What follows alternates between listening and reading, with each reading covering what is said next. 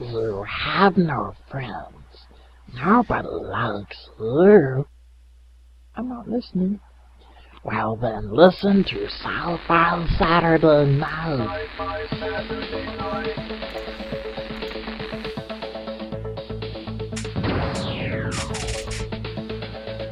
Exterminate. Computer, status report. Don't blink. Don't even blink. Blink and you're dead. No! Wrong!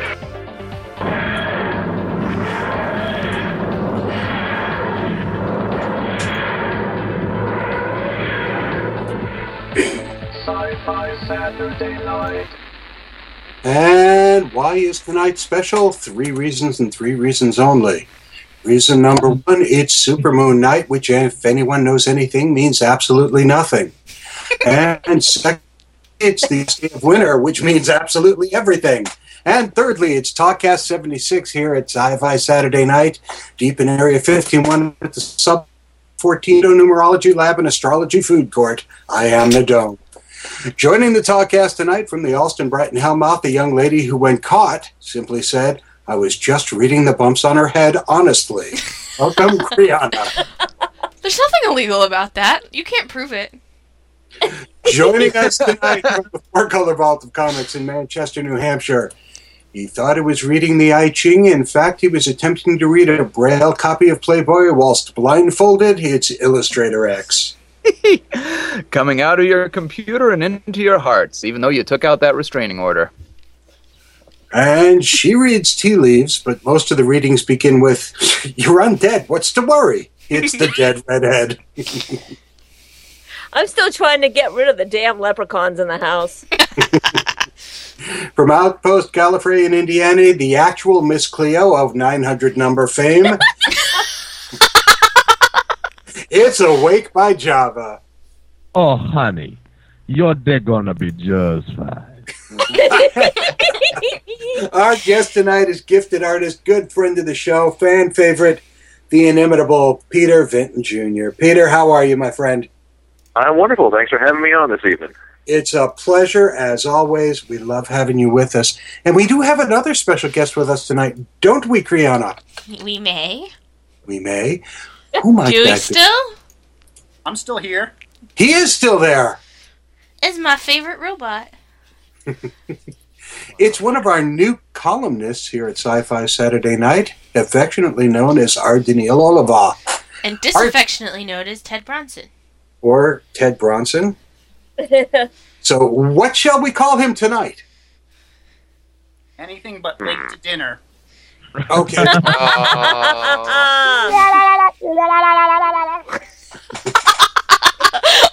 Okay. No, whoever has a sound like that, send it to me, because that was not the soundboard. That was Illustrator X, and I really don't ever want to hear him do that again. Bite my shiny metal ass.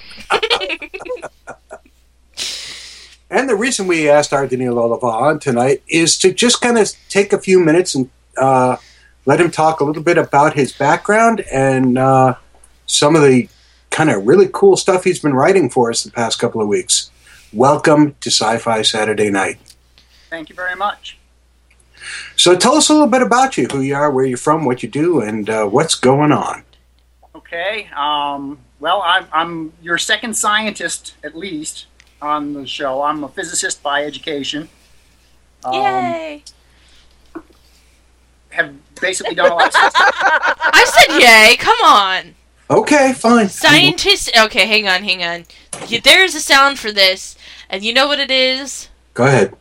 Actually, through the miracle of science, that can be arranged. God bless science. The minstrels. Okay. Let's see, a little background. I'm actually probably up around your age, Dome, so... Oh, good Lord. Then you'll be pontificating any moment. No, you can't. No, really? What was it like when they invented science? When they invented science, that was me. I know. Really? done. How Well did played, how John. did you get Gilligan and the rest of the cast off the island? I brought the island to us. Oh, that's thinking outside the hexagon. So what by Saturday night? Thank you very much. And you know, it was actually one of your your guests from last fall that brought me on here. Let me guess, Harlan. No. Oh! Samantha Boyette. Oh! Speaking of Samantha Boyette, Samantha, if you're listening, I owe you an email, and I sincerely apologize for forgetting to do that. I'm writing it down right now. I've known Samantha for a while, and I've actually had the honor of being able to look at some of her writing before anybody else has. So jealous. Very jealous. She told me she was going to be on, so I listened, and I've stayed ever since. The rest, as they say, is history. Is history. This case, herstory, but whatever. Although, you know, it doesn't really help us when we keep turning our, one listener into staff. Yeah. You know what else is history? I always thought the expression was, and the rest is alternate history. Oh! Zing! Well, in an alternate history, we wouldn't have to say goodbye to Michael Gough. Oh, there he goes, the king of segue. I think I need a segue sound effect. Like, every time Java does a segue. You know, we need one of those little harp things going. Wait, here we go. How about, no, Adam West is too long. Well, but it would be appropriate because Michael Gough was Batman's butler, Alfred, in the original Batman series, as well as... He did something besides Doctor Who? Oh, Yeah. hush you. Now let's say that's the original Batman movie. That's it. Sorry. No, No. in Batman movies. Right. He was in the Tim Burton Batman movies as opposed That's to right. That's my right. favorite, the 60s TV show. I'm sorry. My memory doesn't go back that far. Oh, snap. Wow. That's those records you've been listening to. You know what? We are suffering from rampant ageism here, and I, for one, will not put up for this. You know, simply because you lack the ability to see past the hilltop. Well, since you seem to lack the wit to make fun of us because we're young, we just have to keep making fun of you because you're old. Well, I may not have the ability to see past the hilltop, but I do have the ability to see past the hilltops in the new Wonder Woman costume. That's the segue noise now. Hello!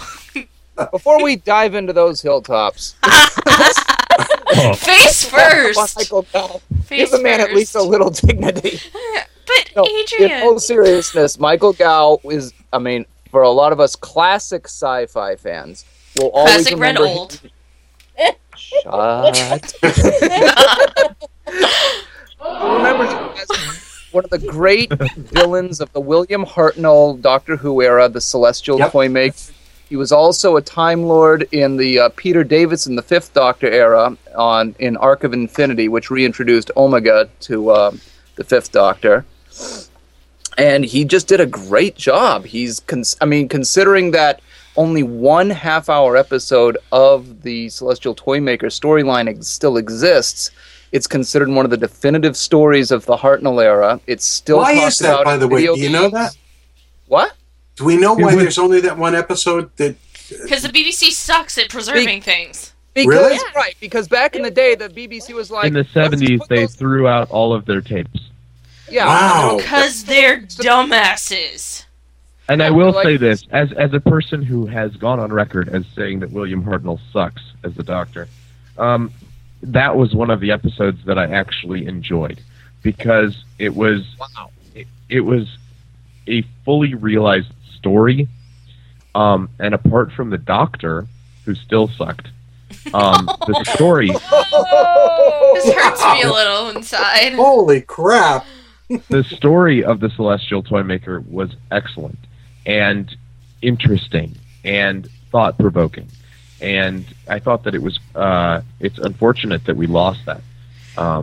It is indeed. In fact, that was one of the first attempts of the writers at the era to actually give the Doctor a recurring, regular nemesis. Long before the days of the Master or anything like that, Mr. Ghost's portrayal, it was intended he was always return every once in a while to bedevil the Doctor. That's right, Peter. You're a Whovian as well, aren't you?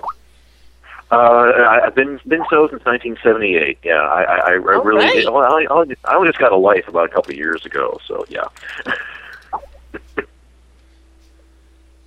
But it is a sad day when we lose a member of the acting community as pivotal as Michael Gough was. I mean, he had small parts, but he had a real impact on at least two of the major franchises that we respect. Yeah. And Small parts, but not a small actor. That's what you're trying to say, right, Java? But when it comes to small actors, it's definitely not. That's definitely not an adjective that can be applied to the bustier of the new Wonder Woman. I wondered how you were going to segue into that. Okay. I know everybody who reads the tweets knows, or so forth, knows how I feel about the whole new Wonder Woman series. You love it, right? I looked at the outfit. I can live with the outfit, although I do have to agree with some of the content, the comments on the site that it does look like something you could get at your local costume store. Yeah. That's true, and they're not the first person who have said that. But Dome, do you still have that clip of Dead Redhead going, "I had hopes and they were dashed"? Because that's just precious whenever we talk about Wonder Woman. Yeah, it's pretty much right.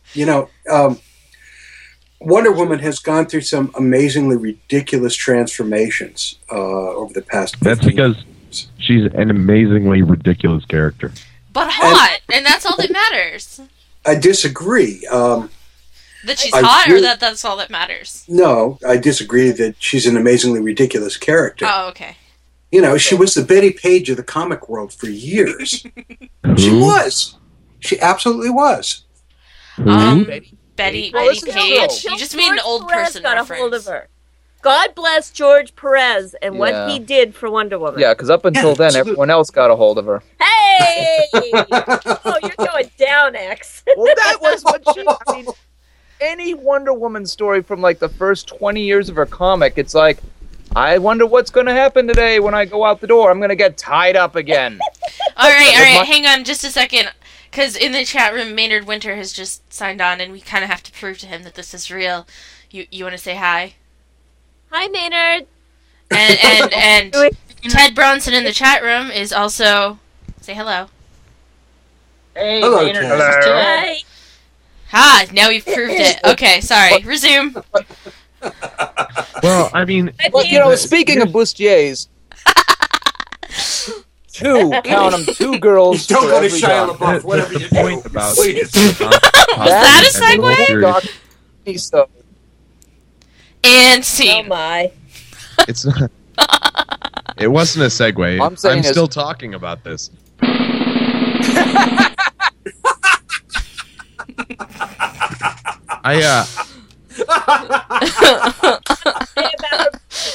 Oh, we're crazy tonight. I just think that, it's not a good costume. Why? But- What's not good about that costume? Except for her lady parts might get a little sweaty. I'm just worried about infections is all. What?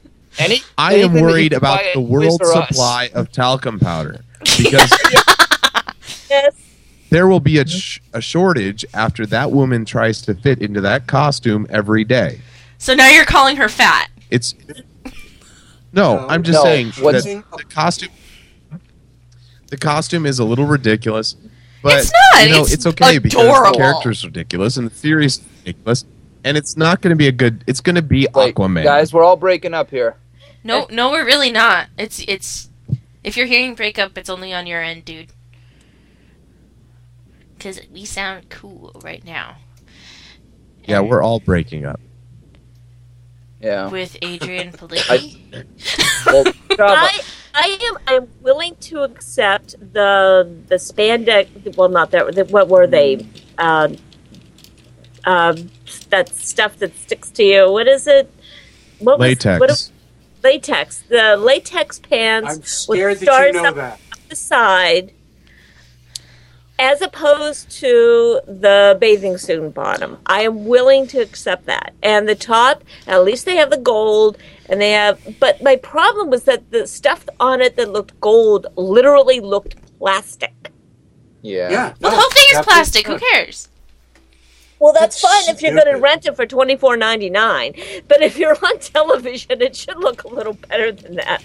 I think the Amazons were a little bit better. It's okay. You can also rent her for $24.95. Woohoo! Oh, baby. Oh, man. No, I don't know. I've been down on this project the whole time. I don't think that it's going to be good because I don't think that the character's good, and I think that it's just one more, failed superhero television show. It really bothers me that the one female in the DC universe that should be being treated better than this is Wonder Woman. You know who would make an awesome Wonder I have Woman? to agree there. I think ultimately it's not really about the costume. I mean, the costume has gone through so many transformations over the decades. I think that is very secondary to the fact that I think it's something that's being put together by, let's face it, TV marketers, and they're paying less attention to the character of Diana than they are in how awesome she's going to look. I mean, Her she name's has that Diana? steely-eyed. Yes, yeah, I'm saying the character. Wow. But the idea that Diana is supposed to be a little aloof, a little above it all. She's royalty in exile. She doesn't suffer fools gladly. And this actress that they have cast, while of course she looks gorgeous, there's got to be more to it than that. And she has that steely-eyed, standard action adventure, I'm going to kick your ass look about her, and that's not what Wonder Woman's about. No, it never was. But I think Wonder Woman is about the pouty lips. And she has those pouty She lips. does have those. You have to admit that. Now, you know what? Speaking of pouty lips, Shia LaBeouf did that. No, not. There we go. Yes. So, Shia LaBeouf.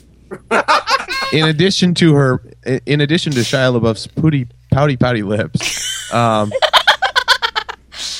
he will also grow horns because Joe Hill's murder mystery, entitled Horns, is going to be made into a movie. Dear Joe Hill, I liked your other book, and now I'm going to read this one because now I'm interested.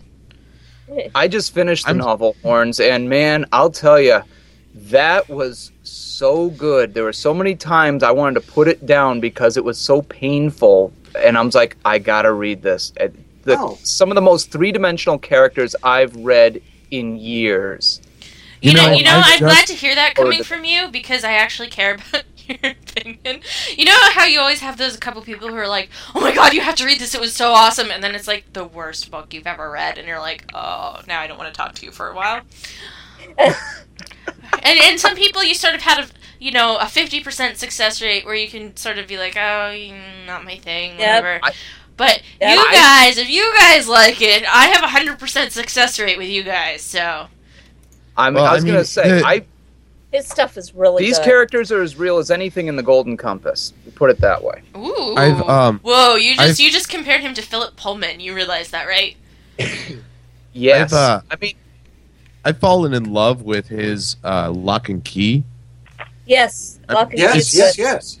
It's seriously one of the best comics I've ever read, and I'm excited about it. The only thing that I'm not excited about is Shia LaBeouf. Oh, come on, that'll at least be humorous. Boy, I know what. Before. You know what? He was in the 4th Indiana Jones movie. You can only hate him for that for so long. No, also in Transformers, and I can hate him for that forever. Oh, he was in Transformers? I'm sorry, I didn't see that. I can hate... I mean, okay, Shia LaBeouf is going to be a good actor. Someday. Well, look at it this way. Let's hope he made like the decisions. Leonardo DiCaprio. He's like Leonardo DiCaprio. He's still someday. He's gonna be a sucky stupid kid actor until he reaches middle age, and at that point, he's going to realize how sucky the rest of his career has been, and then he might start making good movies. Or else he's going to end up as a drug addict, in a corner of a Los Angeles, crack house, and die. He was just. And either way, I'll read the story about him. I think that's true. I think either he made some unlucky, not bad necessarily, but unlucky choices in roles. But think about when he was in Indiana Jones 4, he was brand new. If someone came up to you and was like, hey, starving brand new actor person, come be in Indiana Jones with Harrison Ford, would you say no? Hell no, you wouldn't. I don't care who you are. Well, yep, it's true. I mean, I'll tell you this. Transformers, no matter what, was going to make a hell of a lot of money. I know. Well, so, I'll say, unfortunately, Ig Parrish, the character of Ig Parrish, who he's going to be playing, is so well developed in the novel that this is going to be a make or break role for Shia LaBeouf. Either he's going to come out of this as an A-list celeb, or it's done. He'll be doing A-list actor, or he'll be whatever. Yeah. No, I agree with you, because I think now he's gone through Indiana Jones, which made him a name, and then he's gone through Transformers, which gave him some security financially. And now he can really sit back and say, what do I want to do? Well, exactly. Yeah, well, and it was either this or Dr. Susan Calvin. If you talk to Simon Helberg, the Big Bang Theory, we know what he wants to do. He wants to do Dr. Horrible. And some people are going, why are we doing a version 2? Why are we doing episode 2? Because it was so damn cool the first time around. Yeah, they better just keep it up, though. Like, sequels, there's a reason that most sequels suck. And it's because people drop the ball. Well, and I got to tell you, one of the people who doesn't drop the ball very often is the producer, director, and writer of Joss Whedon. I know that, but I just, he's got a great thing going with Dr. Horrible, and I don't want him to have, like, the sequel to Dr. Horrible and then have everyone hate it, and then... Right. I just love him too much. I agree. So, we're on record right now as saying, Joss, we're with you on this one. Make it as good as the first one, so that we can love it as much as we love the first one. Dead Redhead, are you with me? As RuPaul would say, don't fuck it up! That's right. Make it work. that was Tim Gunn. Yeah, that was Tim Gunn. And that I know that scares me. Another person that we can hope doesn't fuck it up is Kevin Costner. I'm wearing out this button, dude. Kevin Costner is getting a chance to not fuck something up by playing Pa Kent in the new Superman movie done by Zack Snyder. I have absolutely no hope for that, because everything that Costner has touched lately has not turned out well. But, he's due for something to work. His life sucks. Yeah. Look, I got to tell you, about 10, 15 years ago, yes, I'm old, thank you. There was a book by David Brin called The Postman. Oh, no. No. Wait. It was a brilliant book. It was an absolutely brilliant book. The book was phenomenal.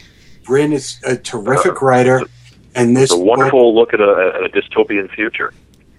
Is a post-apocalyptic book. It was wonderful, and it was the story of one man and his fight to regain a foothold into sanity. And then they made a really expensive, sucky movie. They made an absolutely horrible attempt at a movie of it. Waterworld was not any good anywhere along the way.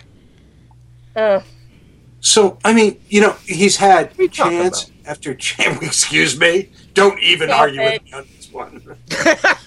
Don't even try. You just got smacked down, dude. He's had chance. It was better than Mars Attack. Wow! No, it wasn't. No, at least the parts of that I liked. I fell asleep during Waterworld. Oh, snap.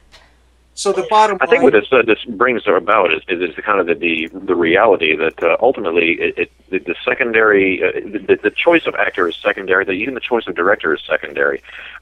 It's only as good as the script. And if the script is terrible, then the director gets blamed, or like Shia LaBeouf will get blamed for his role, or somebody's going to hate whoever's replacing Darren Aronofsky for the Wolverine 2 sequel.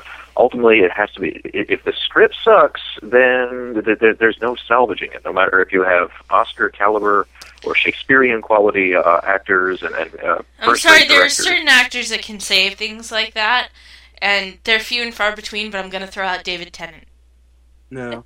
You know what? No, He's too cute. If David Tennant were given a sucky script, it'd be a sucky story. But puppy eyes. Oh dear. Well, as far as as far as like good scripts to begin with, the Sandman TV series. I'm just gonna do the laser between topics now. Is that Earlier annoying? this week, they said, no, there's not going to be any Sandman TV series. And there was a hooray that was heard across the world. And then... Okay, now let me ask you a question before we get to where you want to go with this. Why was there a hooray involved? Because they were going to fuck it up. Okay, let me explain this. I'll explain this as best I can. Hold on. I'm going to explain this. When old people... fall so fall in love so much with a piece of fiction, they don't want anyone to touch it because it's theirs, and they gain so much ownership over it that they don't want anybody else to screw with it, except it's not theirs. And so the person who owns it gets to do whatever the hell they want with it, and they will. And so Neil Gaiman wants to make some money, and so he's going to make a television show.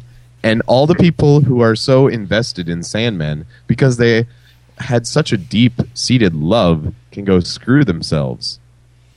Just like it's Neverwhere. Well, you just broke up on that word, didn't you? Yeah, I tried to watch Neverwhere once, and I got in the first 30 seconds, and then I shut it off. But you see, that doesn't really answer the question yet. Sorry, I missed the question. No word of that. There was a question? No, I just stopped talking. Your mom asked a question last night. Yeah, but that's still not answering the question.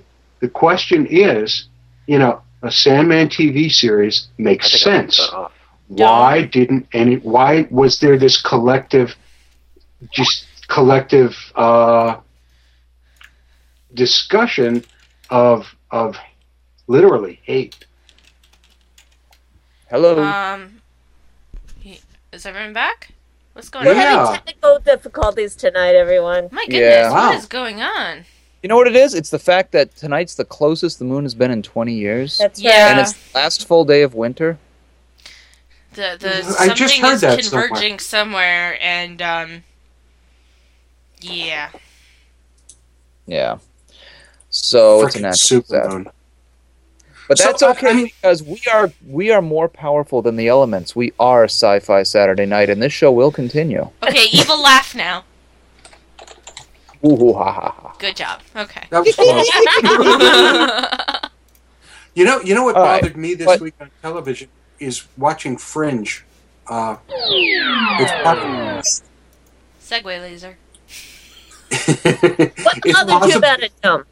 What bothered me about it was that it still hasn't been renewed, and this was probably one of the best episodes they've ever had. Yeah, screw you, network that Fringe is on. That would be Fox. Oh, of course it's Fox. Why would you think it would be any other network but Fox? The show has just gotten better and better and better and better, and it's just like wow. Okay, well, screw Fox, but yay NBC. What did NBC do this week that was so good? NBC has... And I really want to do a roundup post of shows like this. Shows that are not necessarily science fiction themselves, but homage to the genre all the time. NBC has renewed Community. Okay. Community got a lot of press for a really high-profile Firefly reference. And I had no interest in watching Community before that happened. And I only barely had interest in watching it. And I think I was drunk one night and was like, it's on, I don't know if it was on Hulu or what, and I was like, let me just watch the first episode. And let me tell you, it was still funny in the morning. Oh my. Nice. Like, I'm sitting here, even when I'm sad, on rainy days, I cannot not giggle through this show. Really? Wow. There is one character who's devoted, his main purpose is movie references. Wow. It's hilarious. For Halloween, him and another character did, I think it was like Aliens versus Predators, which is the one where the person's in the big yellow getup. Yeah, that's Aliens versus Predators. That's what I thought. Well, and the other one was dressed up as the Alien Queen. It was hilarious. Nice. It was hilarious. On top of being a really funny show, about a community college, which you'd think would just be depressing, but ends up funny. Wow. It must be good, because rainy days and Mondays always get me down. Aww. Well, sit down, watch Community. You will laugh your butt off. It is just... the main character is the guy who does the soup, if you watch, clip shows. Joel McHale. And... he is just such a douche that it is funny. Yes, but it works. It's so funny. And, what's his name from either Jon Stewart or The Colbert Report is also on there. One of the British guys. Well, Chevy Chase is on there too, right? And it's actually funny. I was surprised too. That is surprising. I was like, Chevy Chase really hasn't been funny in about 20 years. He's really funny. He's really, really funny. Wow. Considering his sci-fi claim to fame is the movie Modern Problems. Oh dear. No, I know this. But he plays like this eccentric son of a moist towelette dynasty. Okay? And his Buddhist church believes in lasers or something. He's in a cult, basically. He's hilarious. I can't even explain it to you. You just have to go and watch it. It is hysterical. Well, wait. Before we get to the wheel, because we're at that time of the show. Are we there already? Jeez. Yeah, we are. Yeah. Time flies. I do want to get back to the Sandman show for a minute. The one thing I wanted to say was apparently earlier this week they had said it's not going to happen. But then it came right back. There was another follow-up article saying not only is it going to happen, but Neil Gaiman is involved. Well, that's the best you can hope for. Well, let's see what happens. I remember I saw Neil Gaiman speak at Northampton, Mass. Oh God, back when dinosaurs ruled the earth, and he was talking about the how Hollywood was messing with his Sandman scripts, and he was brought in, and he said he was brought into the movie studios, and they're like, "What is the Sandman?" He goes, "Well, it starts off with these occultists trying to capture death," and an exec stood up and said, "I have a better idea. Why don't we have a bunch of teenagers in an old house trying to do a seance to find out where their grandfather hid his inheritance?" And he goes, "Wait, that was every Scooby-Doo movie." And he goes, "Huh? As if to say to Neil, "See, aren't I a better writer than you?" Wow. Oh my God! What a douche. Wow. Major douche. I seem to recall that a few years back, Neil Gaiman once said that the only director he would ever conceivably entrust with any of his properties was Terry Gilliam. And that included Good Omens as well as The Sandman. Now I hear Good Omens is going to happen now. Good Omens? That was the book about the kid, right? Good Omens, well, it's about it's a takeoff on The Omen. Well, no, that's part of it. There's an angel and a demon that are trying to stop the apocalypse from happening. Okay, you guys are going to scream at me when I say this, but I've read 2 Neil Gaiman books now, and I didn't like either of them. And Good Omens was one of them. American Gods was the other. It's like Frank Miller or it's like Frank Miller or Alan Moore. He's a magnificent artist, but clearly he's not for everybody. The other one that I read was American Gods. I just that explains it. I hate that book. If they do Good Omens for the 2 angels, if anybody's listening, we need to get Tim Curry and David Bowie. I'm just putting that out there, and I'll shut up. Well, no. It's good because everybody knows Tim Curry and David Bowie are avid listeners of Sci-Fi Saturday Night. Yes, of course. Timmy, Dave, well, think about it. Think about it, guys. Get back to us. I'll be happy to broker it for you. Yeah. That being said, it's Call time me. to spin the wheel of kittens. Are we doing kittens again? Would you like to do kittens? Crap, where did I put Stop. kittens? Kittens. Oh my. Kittens. Where did you go? We're just having kittens over Oh, this. here they are. Come on.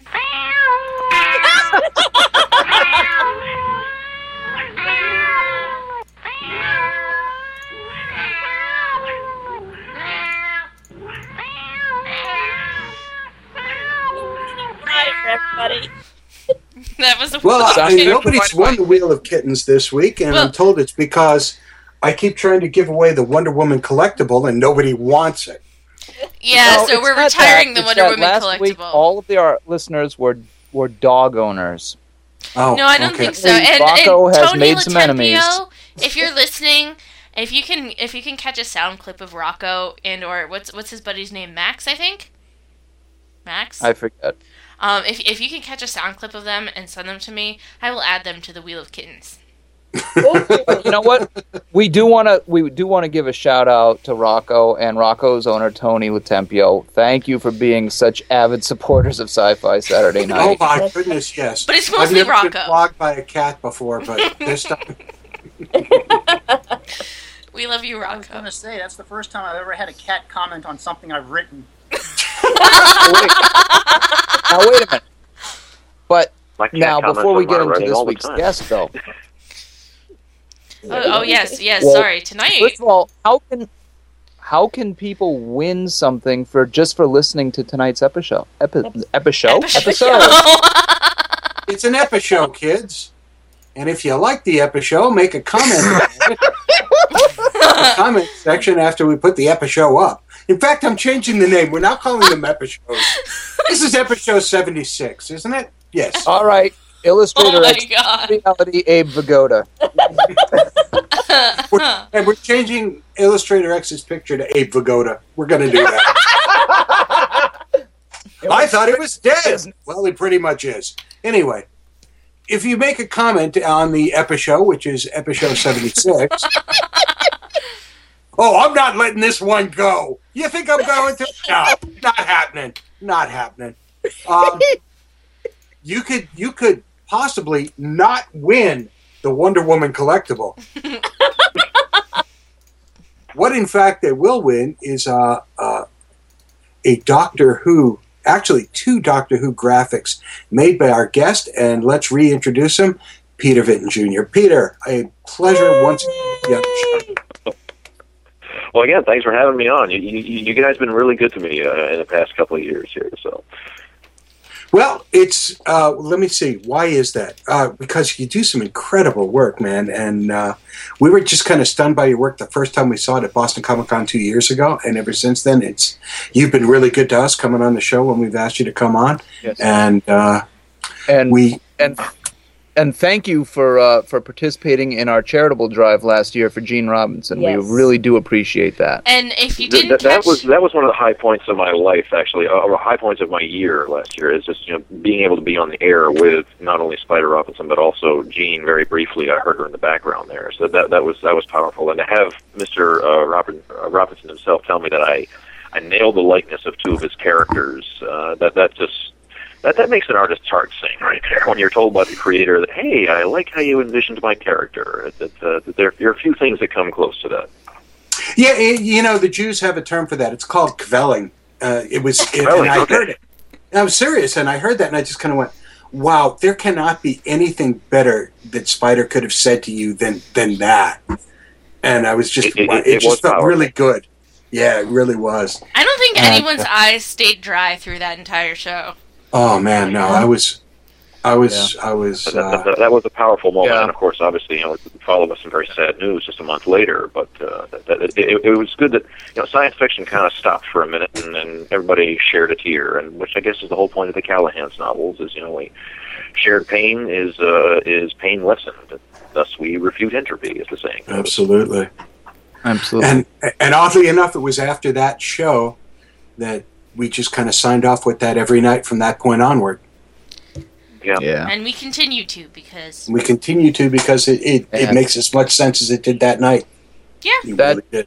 And that show was in May of 2010 for our listeners who haven't heard that yet. That was our Robert A. Heinlein tribute episode. And then go to the library and listen to it. Absolutely. But we're talking about you, Peter. You got some new projects. It's actually been an amazingly busy year. In many respects, it's been the busiest year I've ever had as an illustrator. I've finished two major projects, one for the Comic Book Artists Guild, who are putting together their second compilation series of graphic novel called Iconic 2. Iconic 1 came out about 2 years ago. And Iconic 2 features different eras in American history, and I was tasked to do one that's right around the steamboat era, the Mark Twain era. Ooh. So that was very fun. I just was brought in as an inker for the original artist. And just last month, I finished a project for the folks at Free Lunch Comics. They're the ones who brought us the Sky Pirates of Valandor, which is gaining in popularity.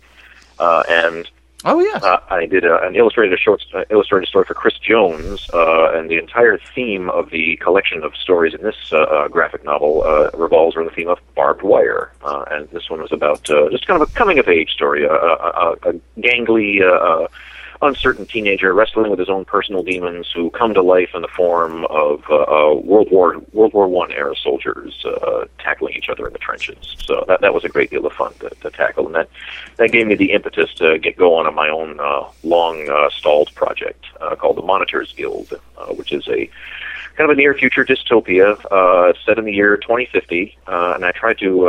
It was a story that I tried to extrapolate a realistic view of the future, and then I think that the whole appeal of the dystopic science fiction stories, whether you're talking about something as bleak as, say, The Terminator, or even something as currently as popular as The Hunger Games, which I understand the lead actress for the character of Katniss Everdeen was just cast this week, it shows that is a genre that has incredible staying power. It has a tremendous appeal, multi-generationally, and I'd like to think that the message of reading one of these dark future kinds of stories, it motivates us to try to see what we can do to prevent that future from actually coming to pass. And so this will be my little contribution to that genre. It's funny because I'm going through some of the Monitors Guild stuff that you shot over to us, and wow, is it powerful stuff. Well, thank you. Very, very, very powerful. I didn't get that email. Actually, you can, if I may, I'll hype my site just for a second here. It's petervintonjr.com, and it's a subdirectory called /monitor.html. So it's petervintonjr.com/monitor.html. Oh, no, I've seen that. Okay, I thought there was other stuff. Yeah. No. Okay, yeah. No. Yeah. And that link will be with the post as well. It absolutely will. Yeah. Yeah, the first 18 pages I have up, I've actually been shopping around a couple of publishers, expressed an interest, but they always give me the same advice. Finish the damn story already. So I got my work cut out for me. Peter, I have some advice for you. I'm sorry? I have some advice for you. Self-publish. Screw the publishing houses. You'll make more money. I would, except I'm a poor college teacher. So. Don't self-publish physically. I see what you mean. Okay. Mm-hmm. And if you want, if you don't know your options, we've actually talked to many artists, authors, what have you, about self-publishing, and a good amount of them are very, very positive about it, depending on their approach. So perhaps this is a very long conversation, and we could have it at a later time. Oh, absolutely. But the premise behind the Monitors Guild, if I could be allowed to babble about it, is for a couple of Please, because Yeah. That's why you're here. It finds its roots in a very old high school prank way back in the 80s when I had a bunch of my buddies who were, frankly, the nerdy sci-fi-y kind of crowd in our high school. Got in a little bit of trouble for posting Big Brother-ish type posters of a bald and sunglassed, scary-looking figure in every corridor and every intersection and on the lockers and outside the principal's office, and invoking that, Big Brother is watching, Big Brother is watching. And we got in a little bit of trouble for it.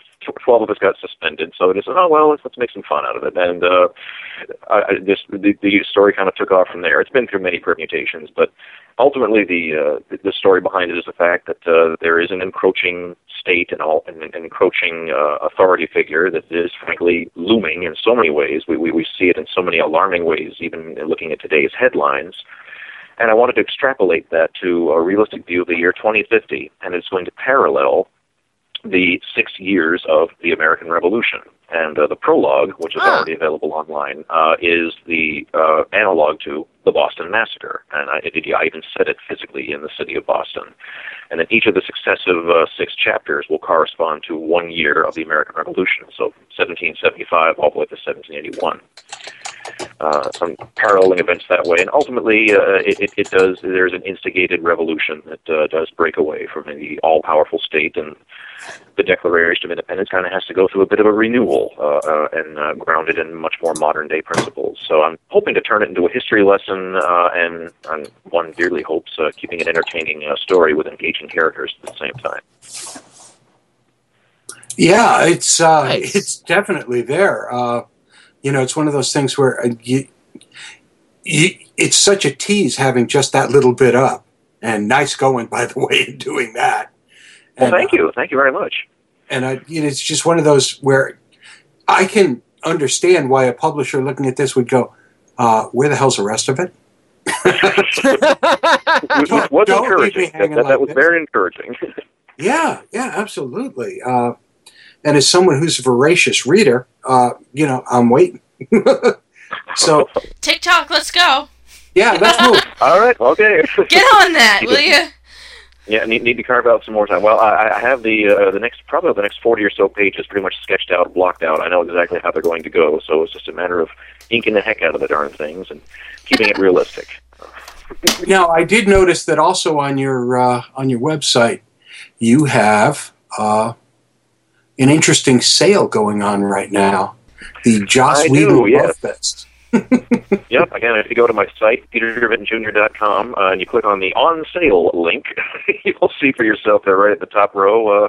I have what's going on right now is the Joss Whedon Love Fest 3-for-2 special. I did a portrait of Captain Malcolm Reynolds from Firefly, Dr. Horrible from, Dr. Horrible, and a portrait of Felicia Day, casting the shadow of her character from The Guild. I figured the three of them, there's a portrait of the three of them together. And I said, that's more awesomeness than a single portrait, I think, should realistically be allowed to contain. So nice. I'm selling that it's a 3-for-2 deal. So I saw that Felicia Day picture right after I listened to Do You Want to Date My Avatar Again? And it's pretty awesome.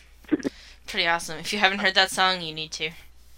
Oh, yeah. Lord, yes. Yeah, totally. But even for your non-Joss Whedons, I see you've got a little Micronauts love going on there. Is that Prince you recognize him? Yep. Oh, yeah. Like I say, nerd from way back. Before there was the Transformers, before Shia LaBeouf was a gleam in anybody's eye. So. Oh, yeah. I was like, and you might have noticed that I did a picture of Tony Stark as well, having a bit of a meltdown issue, and I will confess that I was inspired to draw that one when I was actually on a cruise. I was just celebrating my 20th anniversary. Congratulations! Well, thank you. And I was inspired by this when I saw somebody staggering uncertainly down the hallway, and I realized, wait, we're in port. The ship is not rolling and pitching. So, hey, you remind me of Tony Stark. And next thing I know, I'm drawing this poolside. See, after seeing the Micronauts and Rogue, I would think Tony's mad because his Shogun Warriors got broken, but, the old school sci-fi guy in me. Yeah, that might well have been it. But yeah, it's fun watching his issues still evolve. So, every year. Yeah. I was just going to say, tell us a little bit about the Comic Artists Guild that you're part of. I've actually been part of them for about 2 years. They were gracious enough to let me camp out with them at Big AppleCon 2 years ago at Wizard World. And that's actually where I got the practical advice from a couple of publishers. And it's a wonderful networking organization. And they simply said, "Oh, we got a project for you. Do you want in?" And I said, "Absolutely." Drawing Mark Twain era stuff and riverboats and gamblers, sure, why not? Awesome. It ended up being a detective story. So not a trace of science fiction-y elements in it, but the original artist who had sketched it out tried to make a point of populating it with the popular film and radio stars of the day. So if you look at it, it looks like a dream list of popular stars from the teens and the 20s and the 30s. It's like, imagine an all-star cast that includes everybody, including the Three Stooges, I might add, and all the silent film stars from the 20s, even a very, very young punk teenage-looking Clark Gable. So, No. Wow. My goodness. Any Errol Flynns? Pardon? Any Errol Flynn? Errol Flynn actually appears on a wanted poster in a police office, in a police precinct. Why? Is Captain Blood or? I think it has kind of a Robin Hoodish thing about it there, just like the sort of thing that I think the sheriff of Nottingham would have posted. So I think it was an in joke. Nice. Let's put Errol Flynn on a wanted poster. God, I love that movie.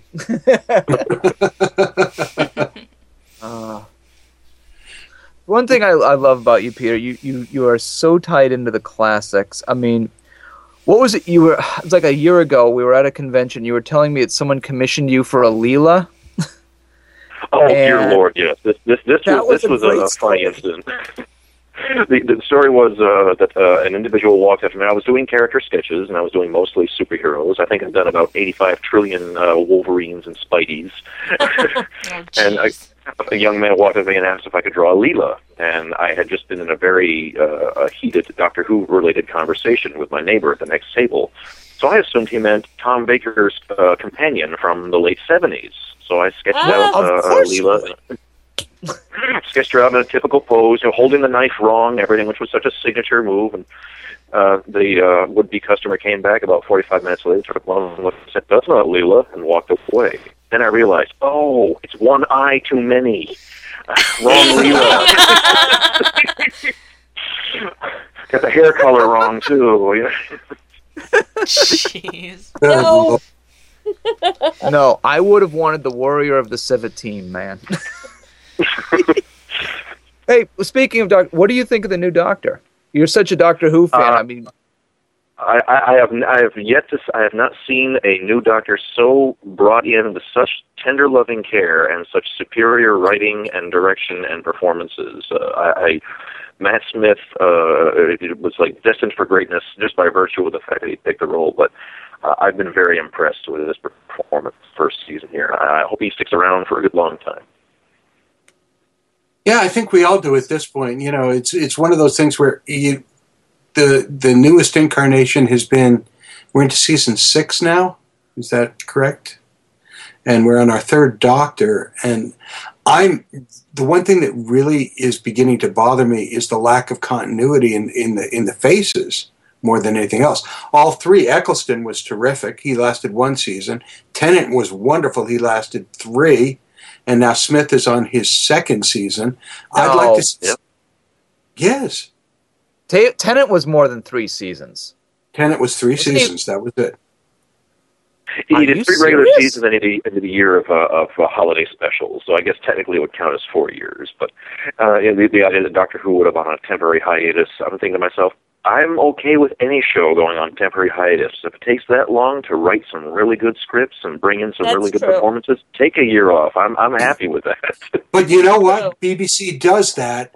American television doesn't.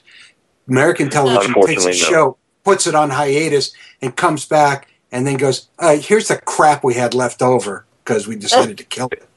And literally that's what they've done, and it's ridiculous.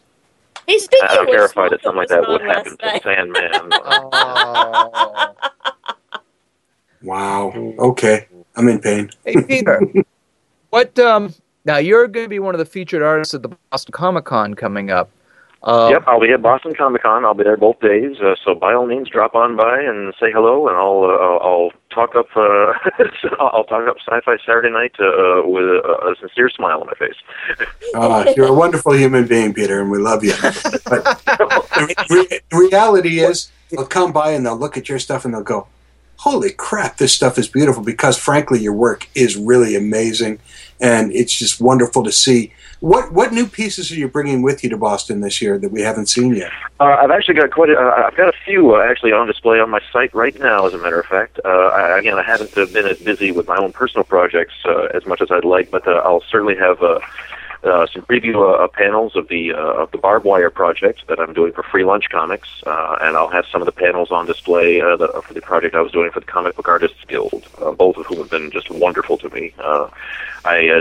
The folks at Free Lunch Comics put out a calendar this year featuring all the primary and secondary characters from Sky Pirates of Valandor, and they were gracious enough to make me allow me to do Miss August, so one of the secondary characters. Now wait a second. I can rockin' swear. pirate babe. So we love Free Lunch Comics, and they also love us. Do we have any Sky Pirates swag left in our box of stuff?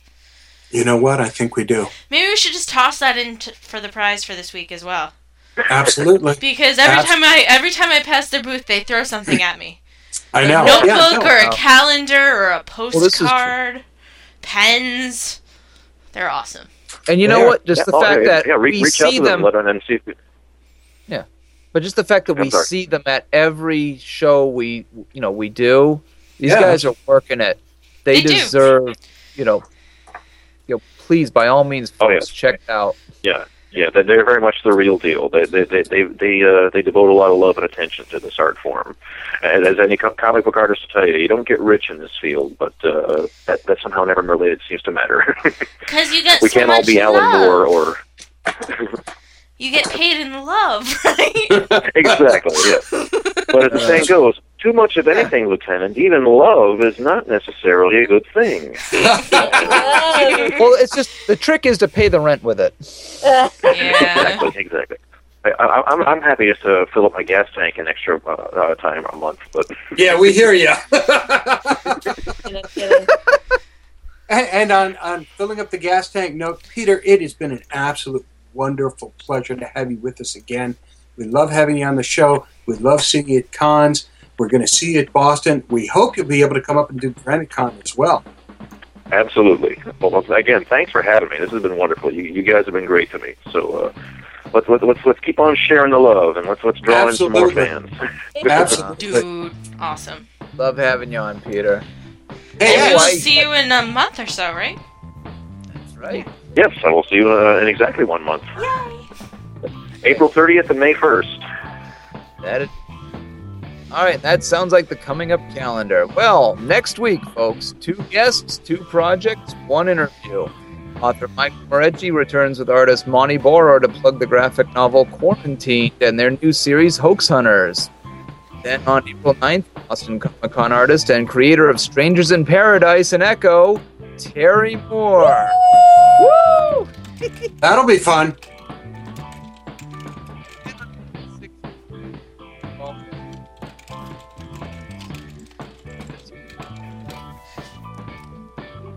Okay, I think we lost Illustrator X here.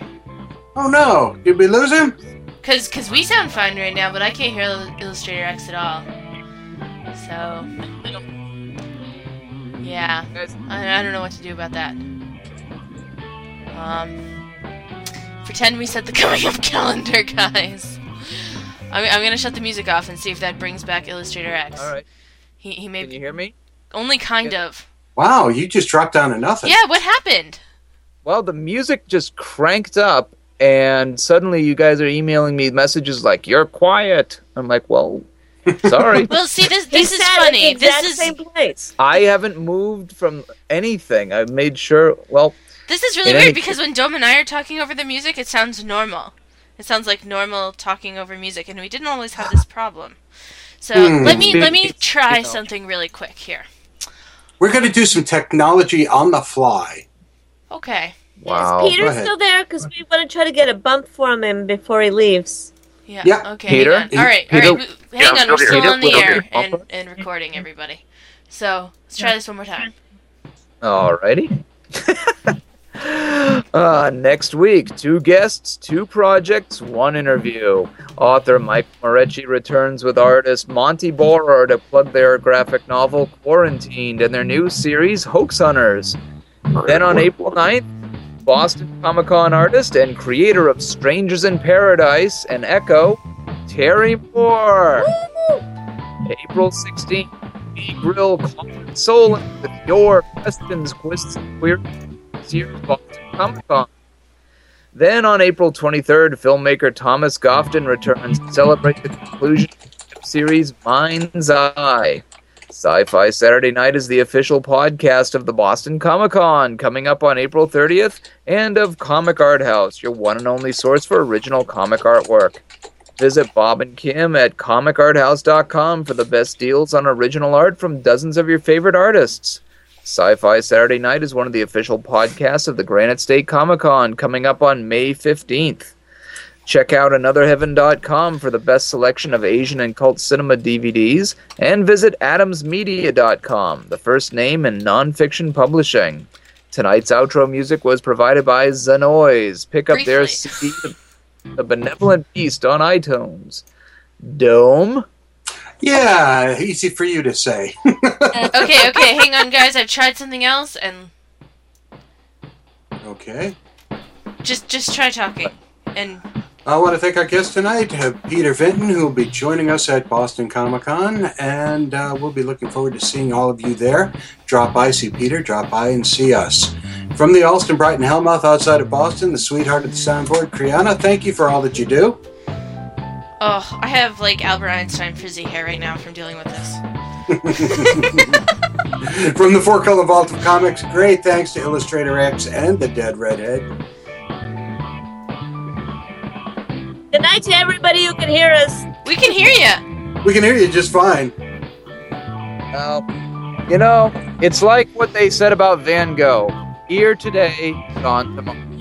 And this is Dome saying, Genie, shared pain is lessened, shared joy is increased. Thus, we all refute entropy. Good night, everybody.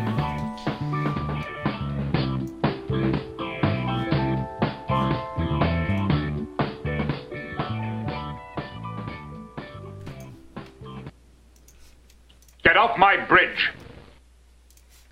Yep.